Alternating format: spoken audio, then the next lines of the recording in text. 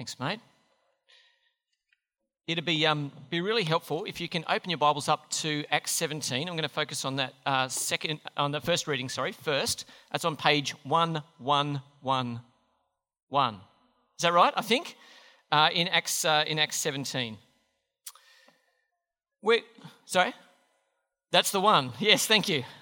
Well done. We're off to a good start tonight. That's fantastic. I'm going to pray for us and ask that God would help us as we continue our series in Jesus Is. Heavenly Father, thank you so much for this time to turn our attention to your word.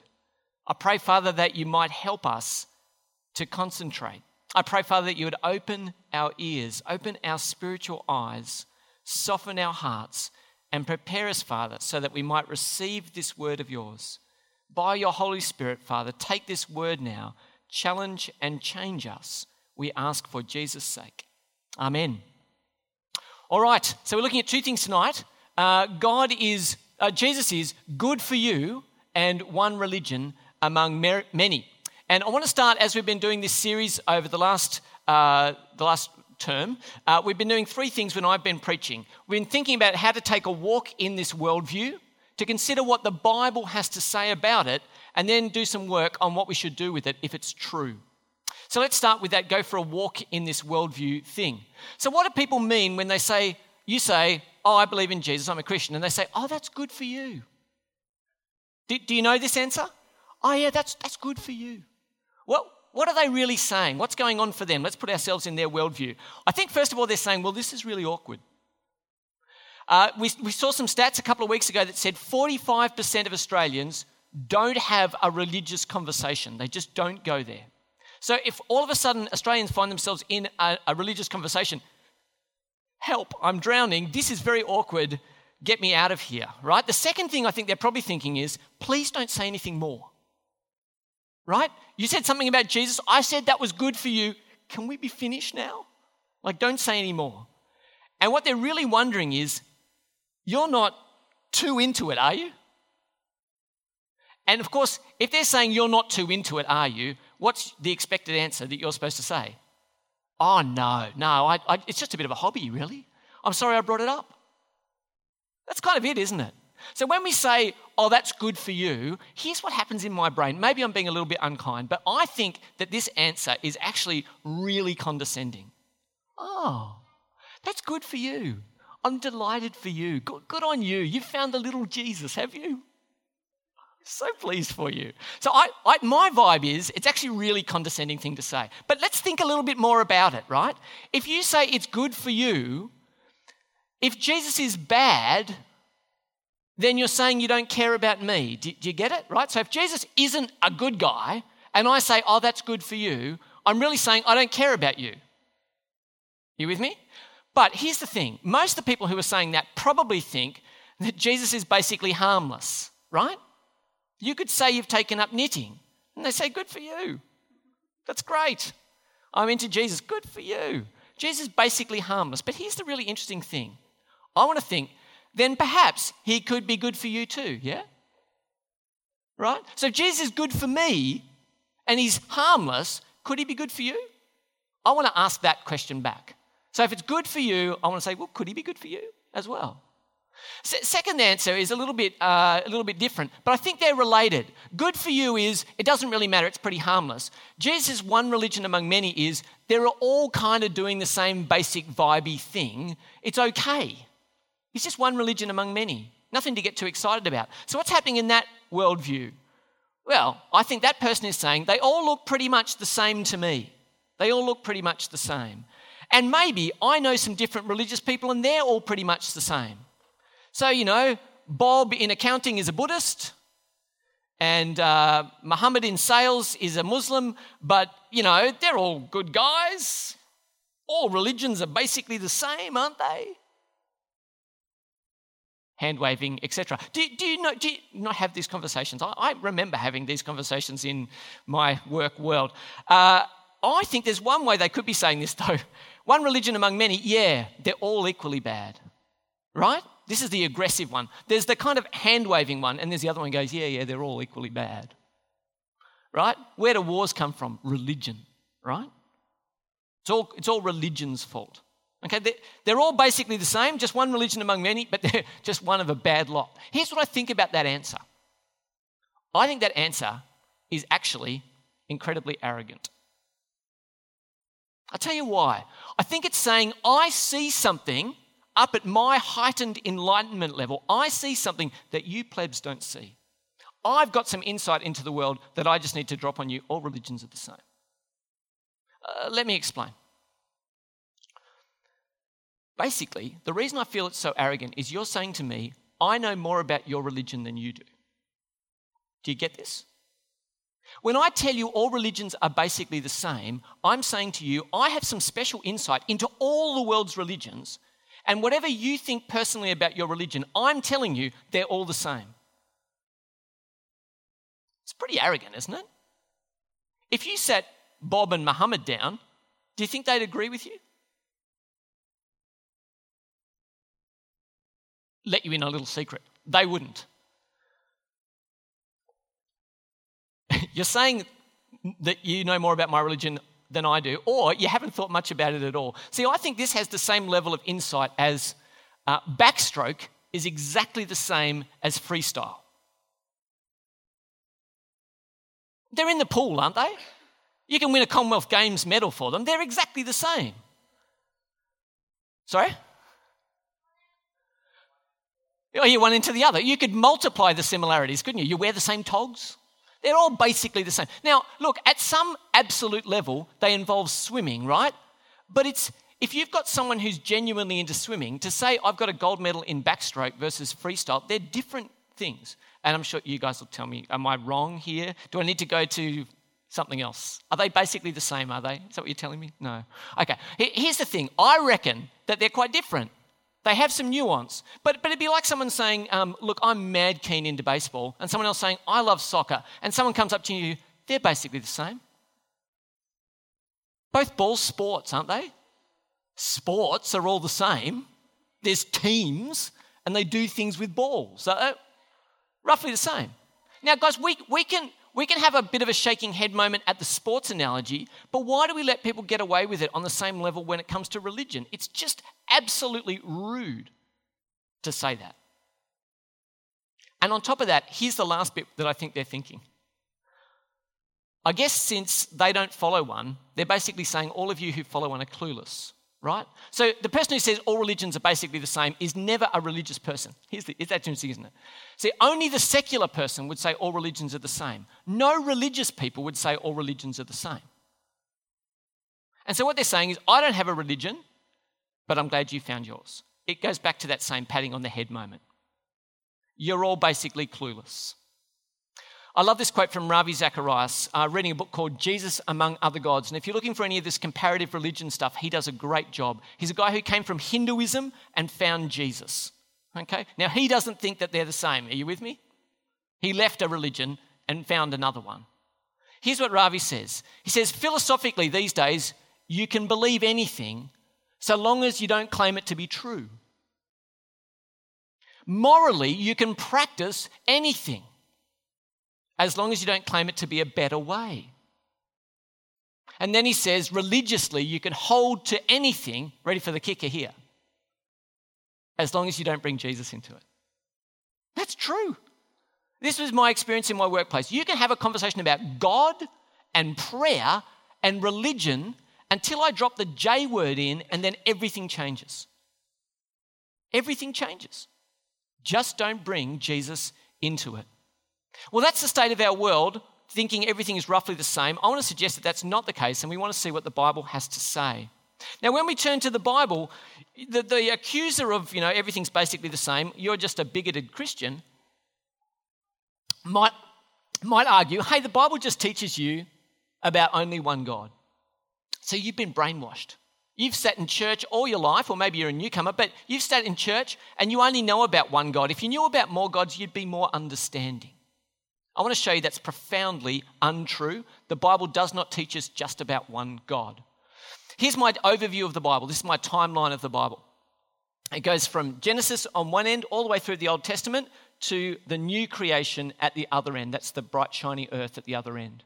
I want to show you how the New and Old Testaments point to other gods in their consciousness. They're aware of it.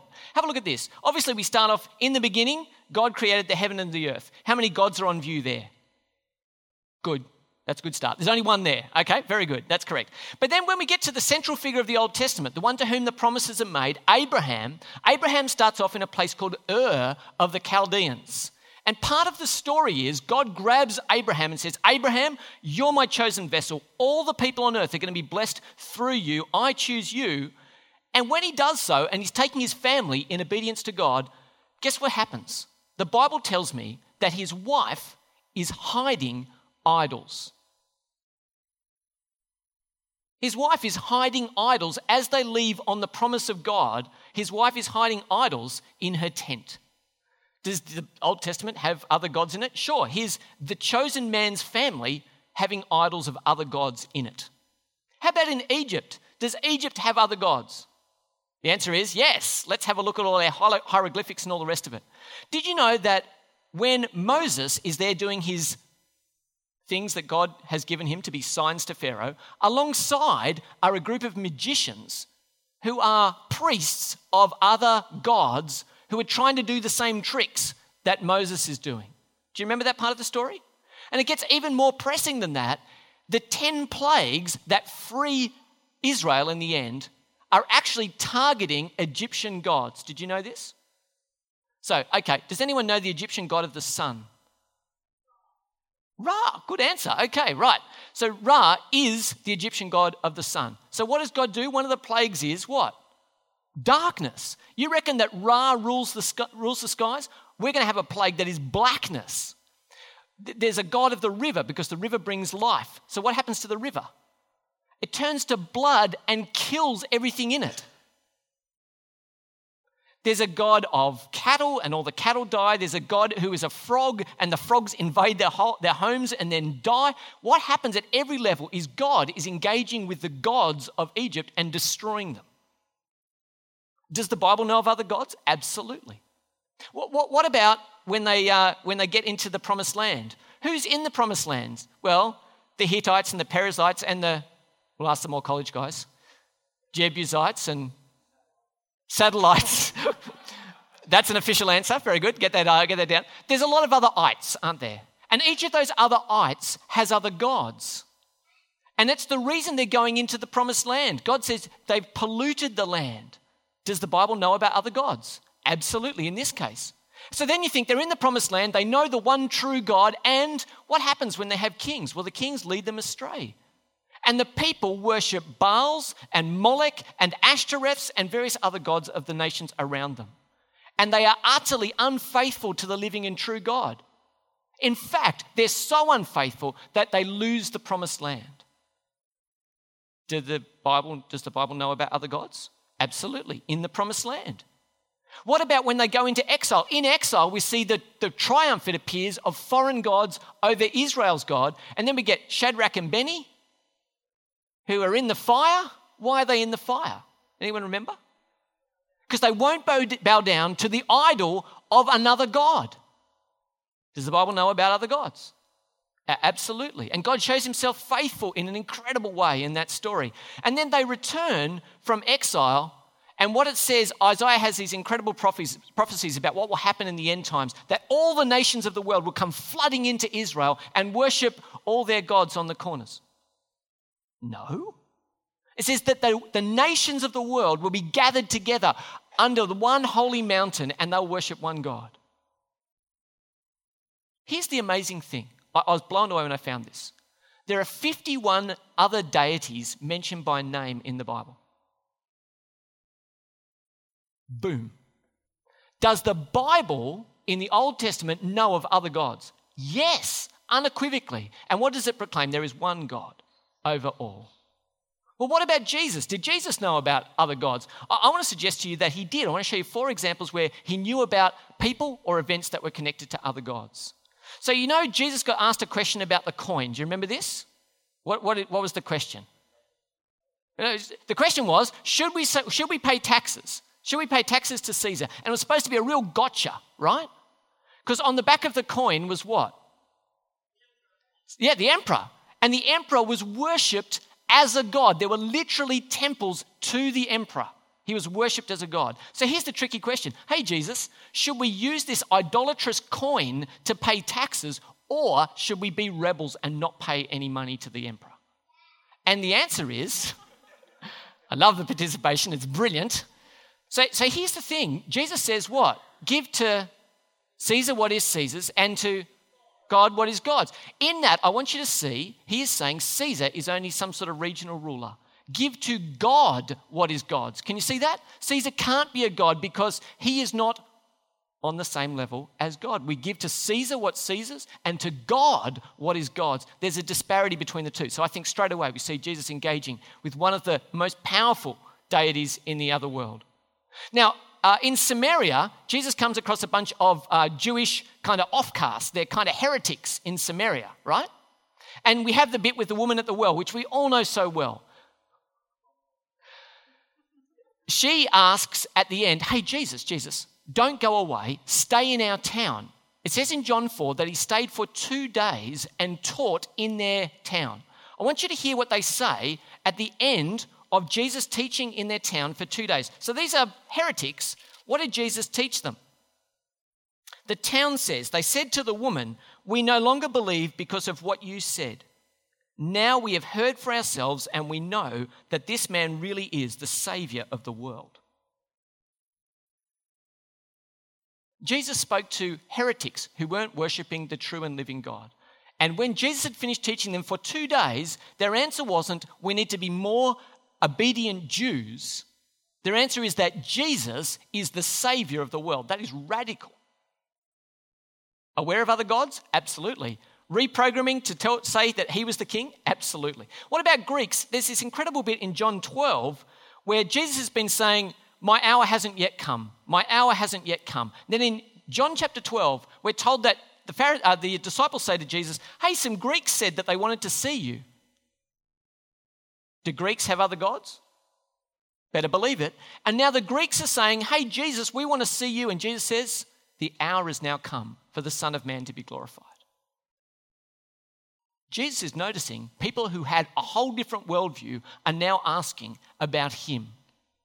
Aware of other gods? Absolutely. And then in Matthew 28, after his resurrection, Jesus sends out his disciples and he says, go into all the world and make disciples of all the nations, baptizing them in the Father, the Son, the Holy Spirit, and teaching them to obey everything I've commanded you. Do you think Jesus knew there were other gods in the world? I'm telling you, he absolutely knew that. And what did he say to his disciples? You take my message to the world. Why? Because I'm the God of the world. There's only one that people need to be discipled to. So I reckon it's there in the Old Testament. I think it's there in the teaching of Jesus. What about in the New Testament? Well, again, I want to show you 4 places where it is. We see in Romans 1 these glorious words from Paul. He says, for I'm not ashamed of the gospel, because it is the power of God that brings salvation to everyone who believes, first to Jew, then to Gentile. So what does the New Testament tell us? Jews need Jesus. Jews need Jesus. Another step needs to be taken. You need to worship Jesus. Secondly, we see in Acts 25, Paul's in jail. He's in prison and he ends up before the governors of Rome. They were regional governors that were sort of put into to look after Palestine. And he's before them and he says, I want to tell you about Jesus. And they make fun of him and they say, hey, do you reckon you're going to make us disciples in so short a time? And he says, it's short time or long, doesn't bother me. I want you to be exactly what I am except for my chains. Paul knew that they worshipped other gods, and what did he do? Preach Jesus. What about Acts 17? He goes to the Greeks, and in Athens, he says, I want to preach Jesus to you. We're going to look at that in a second. And then Revelation chapter 7 tells us, at the end of all time, there'll be gathered around the throne of God people from every tribe and language and nation. And what does that mean? Tribe, language, nation, gods. People of every other god in the whole universe will come before the throne of God and they'll be worshipping Jesus. Is the New Testament aware of other gods? Absolutely, it is. And it proclaims unequivocally Jesus. Let's take a closer look at Paul in Athens. Athens is a pretty cool place. Has anyone here been there? Oh, very good. You guys, I'm sure afterwards will come and tell me all the things I get wrong, but that'll be great. It's an amazing place, very ancient, centre of Greece, and their place of worship is in Athens. I want you to come with me. Let's go to Acts chapter 17. You remember all the ones. Acts chapter 17. We're going to have a look at verses 16 to 21. While Paul was waiting for them in Athens, he was greatly distressed to see that the city was full of idols. So he reasoned in the synagogue with both Jews and God-fearing Greeks, as well as in the marketplace day by day with those who happened to be there. A group of Epicurean and Stoic philosophers began to debate with him. Some of them asked, "What is this babbler trying to say?" Others remarked, "He seems to be advocating foreign gods." They said this because Paul was preaching the good news about Jesus and the resurrection. So they brought him to a meeting of the Areopagus, where they said to him, "May we know what this new teaching is that you are presenting? You're bringing some strange ideas to our ears, and we would like to know what they mean." All the Athenians and the foreigners who lived there spent their time doing nothing but talking about and listening to the latest ideas. See, Paul had been on the run from Thessalonica and a couple of other places. He'd been run out of town. And now he ends up in Athens. And what does he see around him? He sees a place which has gone crazy with other gods. Okay? They have a whole pantheon of different gods. Gods for war, gods for love, gods for travel. You name it, there's a god for it. Gods for victory, even though victory's lost a head, but you know. A whole bunch of different gods. And what's Paul's response? He's a good Jew. So what's commandment number 1 of the 10 commandments? Anyone know? You shall have no other gods before me. What's the second commandment?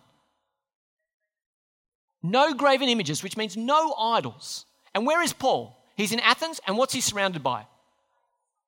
It's idol central. And it says that Paul is greatly distressed. And so what's his response? Well, I better get out of here and leave these pagans to it. No. What does he do? He engages. He steps before it. And what does he speak about? Jesus. You're picking up the theme. Jesus. That's who he speaks about. But I want you to note, they can see that he's preaching something different. Isn't this interesting? What is this new teaching you're bringing to us, right? So the Athenians, who have all these gods, recognize in Paul, you're saying something different, aren't you? Do you remember what I said? Religious people see religious difference. Secular people just see stupidity. These religious people saw Paul was bringing something new to their ears, and they don't think that it's the same. So Paul engages with them in 3 contexts. He engages with them in the synagogue. Now, why have I got a laundromat for the synagogue? Because if I'm a Jew and I'm with all these pagans, it's a pretty dirty place. And I need to withdraw to my synagogue to get clean again, literally probably wash, and then re-engage with the world around me. And people hang out at the laundromat and they chat and they get clean, right? So that's the synagogue, okay? That's the Jewish teaching place. So Paul engaged in the synagogue. He also engaged up at Woolies, right? So he hung out where people were getting clean, and then he went to the shops. Why? Because everybody's got to get some more marge and a loaf of bread. So why did he go there? Because I'm going to cross paths with everyone there. So he goes to the synagogue, then he goes to the marketplace, and the last thing is he gets abducted and gets taken to do a TED Talk. Does anyone know what a TED Talk is? Yeah? Some of you nerdier people will know what this is. Okay. So TED Talk, I think, is the Areopagus. TED Talks are like a 15-minute thing where you get the best ideas from around the world. Okay, go and Google it. You'll have fun. You'll get lost. You'll come up for air about an hour and a half later. And you'll think about all these ideas that are changing the world. That was the Areopagus, right? Let's share some great ideas and let's chat them over. And so I think the Areopagus is a TED Talk. There we go. That's pretty fun. Now, how many people have been watching Sesame Street recently? No, keep your hands down. You can fess up quietly. Okay, so if you've been watching Sesame Street, what is this about? Yes! Now, I don't know if this still happens. Does this still happen in Sesame Street? See, I just found out all the people who watch it now. Okay, so one of these things is not like the other. Can you pick the thing that's not like the other? Okay, good. All right. Yes, Owen, you can. Good, mate. Keep it. The shoe. Okay, great. I want you to see what one of these things that is not like the other looks like in this passage. Have a look with me at verses 22 and following. Paul stood up in the meeting of the Areopagus and said, "People of Athens, I see that in every way you are very religious.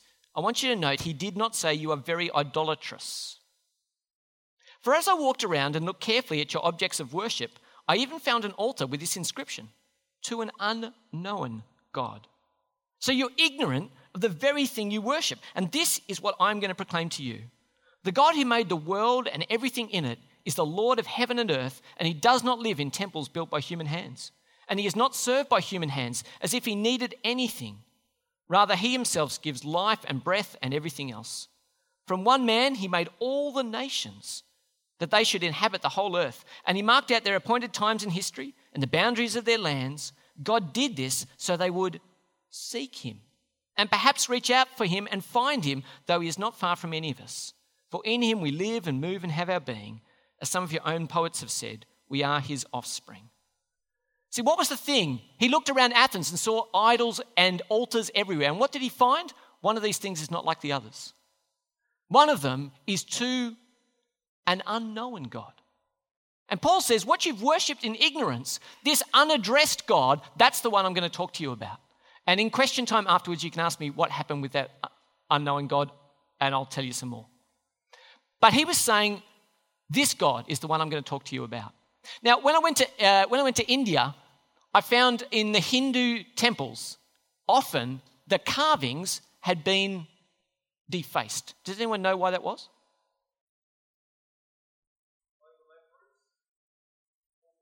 Thank you. Muslims don't want any graven images, so what they do is they come and chip the faces off all the Hindu carvings in the temples when they took over the place. Now, do you think those religions are the same? There it is in stone. They're not the same, right? They're not the same. So I want you to see what happens here in these next couple of verses. Since we are God's offspring, verse 29, we should not think that the divine being is like gold or silver or stone, an image made by human design and skill. In the past, God overlooked such ignorance, but now he commands all people everywhere to repent, for he set a day when he will judge the world with justice by the man he has appointed. He has given proof of this to everyone by raising him from the dead. Paul, in Athens, rebukes their idolatry. Paul, in Athens, preaches for repentance. You guys need to repent. Radical word, probably not part of their religious worldview at all. You need to turn around. I want you to see how audacious he was being. Okay? The true God, he says, is this. The true God, the one who is the true God, is the creator of all. The true God needs no temple. The true God needs no offerings. The true God accepts no idols. The true God, he says, gives life to all. The true God determines where the nations should be. The true God deserves seeking, and the true God can be found. Forget all your idols, Paul's saying. I've got one God for you, and he's awesome. He's totally different. This is my God. And I told you he was being pretty audacious. Let me show you how audacious he's being. This is Athens, right? I'll show you where the TED Talk was happening. This is the Areopagus right there. Paul, meanwhile, is telling people that the true and living God does not live in temples made by human hands. Oh, I went one click too far. Oh, that's very disappointing. Oh, that's tragic. No, that was not good at all. Oh, that's very sad. All right, you'll see, that's the quick recap. Very good, you got it. It's building. Here it is. There we go. TED Talk. And behind him, meanwhile, is one of the ancient wonders of the world. Right? There's the Acropolis. There's the Parthenon on the hill. And Paul is saying, by the way, God doesn't live in temples made by human hands. Do you see how audacious this is? This is still the pride of Greece today. The true God needs none of this. That's radical. And so Paul is preaching in Athens amongst all the other gods. He's saying Jesus is good for all and he's utterly unique. He's good for all and he's utterly unique. What should we do? What should we do with this truth? Well, how do they respond? How do the people in that place respond? They respond two ways, with sneering and with faith. Have a look with me at 32 to 34. When they heard about the resurrection of the dead, some of them sneered, but others said, we want to hear from you again on this subject. At that, Paul left the council. Some of the people became followers of Paul and believed. Among them was Dionysius, a member of the Areopagus, and also a woman called Damaris and a number of others. Isn't it beautiful? there's some really incredible woman who gets named and remembered for all eternity because she came to faith at that meeting. How brilliant is that? So sneering in faith, I think that's the same response as we get today, isn't it? Resurrection? Pfft, hilarious. That just might be the single most important thing I've ever heard in my life. It divides. It divides. It's interesting though, I would say our world is a little different from Paul's world. Before I say to you, run out there and find the idols and preach to everyone. That could be the application for the sermon, right? Here's why I think it's different out there. Our world is secular, not religious. What that means is we believe in material stuff and not so much in God things. We're secular. On top of that, we have no religious idols. We have lots of other idols, but they're not very religious. They're not called gods, they're called mortgages and holidays and hobbies. We don't have a whole bunch of people who are seeking. We have a whole bunch of people who are friending and liking and crying face. And I would argue that we don't have too many Epicurean and Stoic philosophers, and our intellectualism at the moment as a society is going down the drain. Witness me laughing at Gogglebox. I think Paul's launching points are all gone. So we can't go, you see that God, that the unknown God, I'm going to preach him. You see that mortgage? It's a substitute for your desire for security, which is bound up in a seeking for a God you can't see. It's hard work, isn't it? Hard work. So what do we say? How do we begin to respond? When someone says to me, that's good for you, I want our first question back to be, what's your background with the church? See, if you think it's good for me, I want to understand why you think it's good for me. Do you have any background with the church? And if you have no background with the church, I don't know why you think it's good for me. What's your background with the church? That's my first question. Second question is, could it be good for you? Do you think that's hard to ask? Someone says, oh, that's good for you. What's your background with the church? Do you think it could be good for you? Well, we find ourselves in a different place, don't we? Why do we do that? Well, because we have a God who is good for all. God did this so that they would seek him and perhaps reach out for him and find him, though he's not far from any one of us. See, God's good for all. I want this person to find him. Secondly, yes, and we can talk about the resurrection at Easter, so bring him along. Second one religion among many. Again, I want to say, what's your background with the church? Do you have any background with the church? Why would you say that all religions are the same? And the second question I want to ask is, would you like to find a little out about how he claimed to be different? All religions are the same. Would you like to find a little about why Christianity might be a bit different? See, here's what Jesus said, that other reading we had, which we haven't touched on at all, from John 14. What did Jesus say there? He said something utterly radical in our relativist world. He said, I am the way and the truth and the life. And he said, no one comes to the Father except through me. That is a boldly exclusive claim. So either Jesus was wrong or you're wrong that all religions are the same. Do you want to find some more about how Christianity might be different from other religions? Come along at Easter, find out some more. Here's the thing. I want to tell you today, he is good for every one of you and everyone who's not here tonight, and he is utterly unique. What do you say? Let me pray. Heavenly Father, I thank you for the Lord Jesus. I thank you that the Bible came into being in a world filled with gods, and yet you, Lord, claim for yourself exclusive worship and honour. Father, we thank you for your Son, who is the way, the truth, and the life.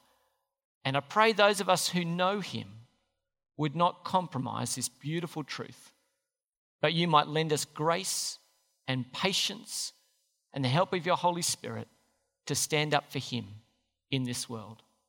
We ask it in Jesus' name. Amen. All right. I've got a bit, fired up, because why not? Jesus is pretty good. Do you reckon Jesus is good? I think he's pretty good. Have you got any questions, things you'd like to follow up with me on from that?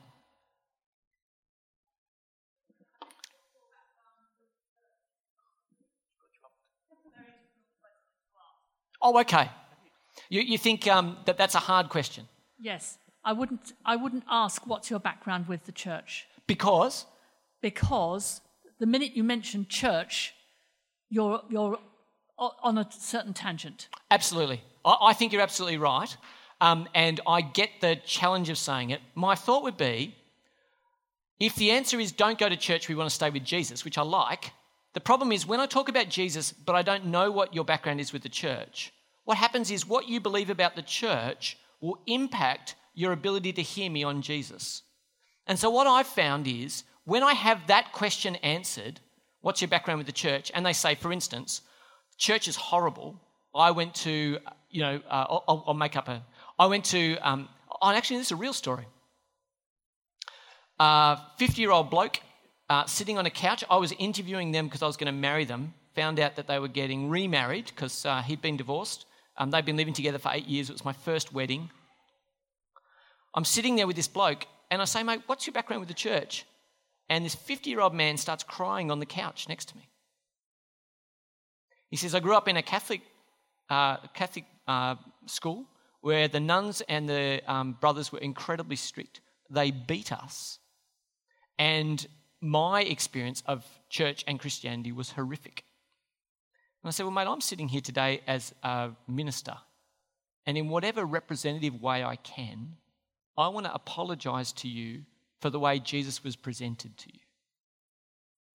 I want you to know that God loves you and whatever was done in his name to you is utterly at odds with who he is. And this guy's weeping on the couch. And he goes, I didn't know that. And we meet and I cancel it. He gives his life to Jesus. And I'm saying to you, I wouldn't have got there. It's not the be-all, end-all. I think your concern's right. But I wouldn't have got there with this guy if I'd just gone hard on Jesus, because that iceberg of personal experience would have been utterly unexposed and it would have been hardening his heart against the potential response to Jesus. So I think it's hard to do, but I've always found it worthwhile. You had a question, Russ? Go, ask away. Sorry. Just two words that, just your opinion on whether they're interchangeable, and that's religious and spiritual. Jeff added something this morning to say Christianity isn't a religion, it's a relationship. I think there's something in that. Is Christianity spiritual? So your words were religion and spiritual? Or religious and spiritual? I think it's not the words that Christians use. So if you hear someone say, I'm spiritual, I'm going to be terrible. I'm going to say, I want to ask, what's your background with the church? Now, I know it sounds like I've got only one question to ask, right? I think it's desperately important to figure out where people are coming from. So if someone says to me, I'm spiritual, and I ask them, what's your background with the church? And they say, church? It's got nothing to do with church. I'm a seeker, and I've been to India, and I've been on my trek, and I can show you my tats and various other things, and tell you about my search, right? If I assume that they're the same thing, I think I'm missing something. I think people are signalling something to us when they say they're spiritual. That's different from saying they're religious. Religious is something maybe that somebody else does. Spiritual is something that I do. I think that's the distinction. So I don't think many people self-identify as religious. I'm pretty religious is kind of the person who goes twice a year, Easter and Christmas, I think. And the spiritual one is far more in touch with something that's Eastern and out there. That would be my vibe. Other questions? Yeah, go.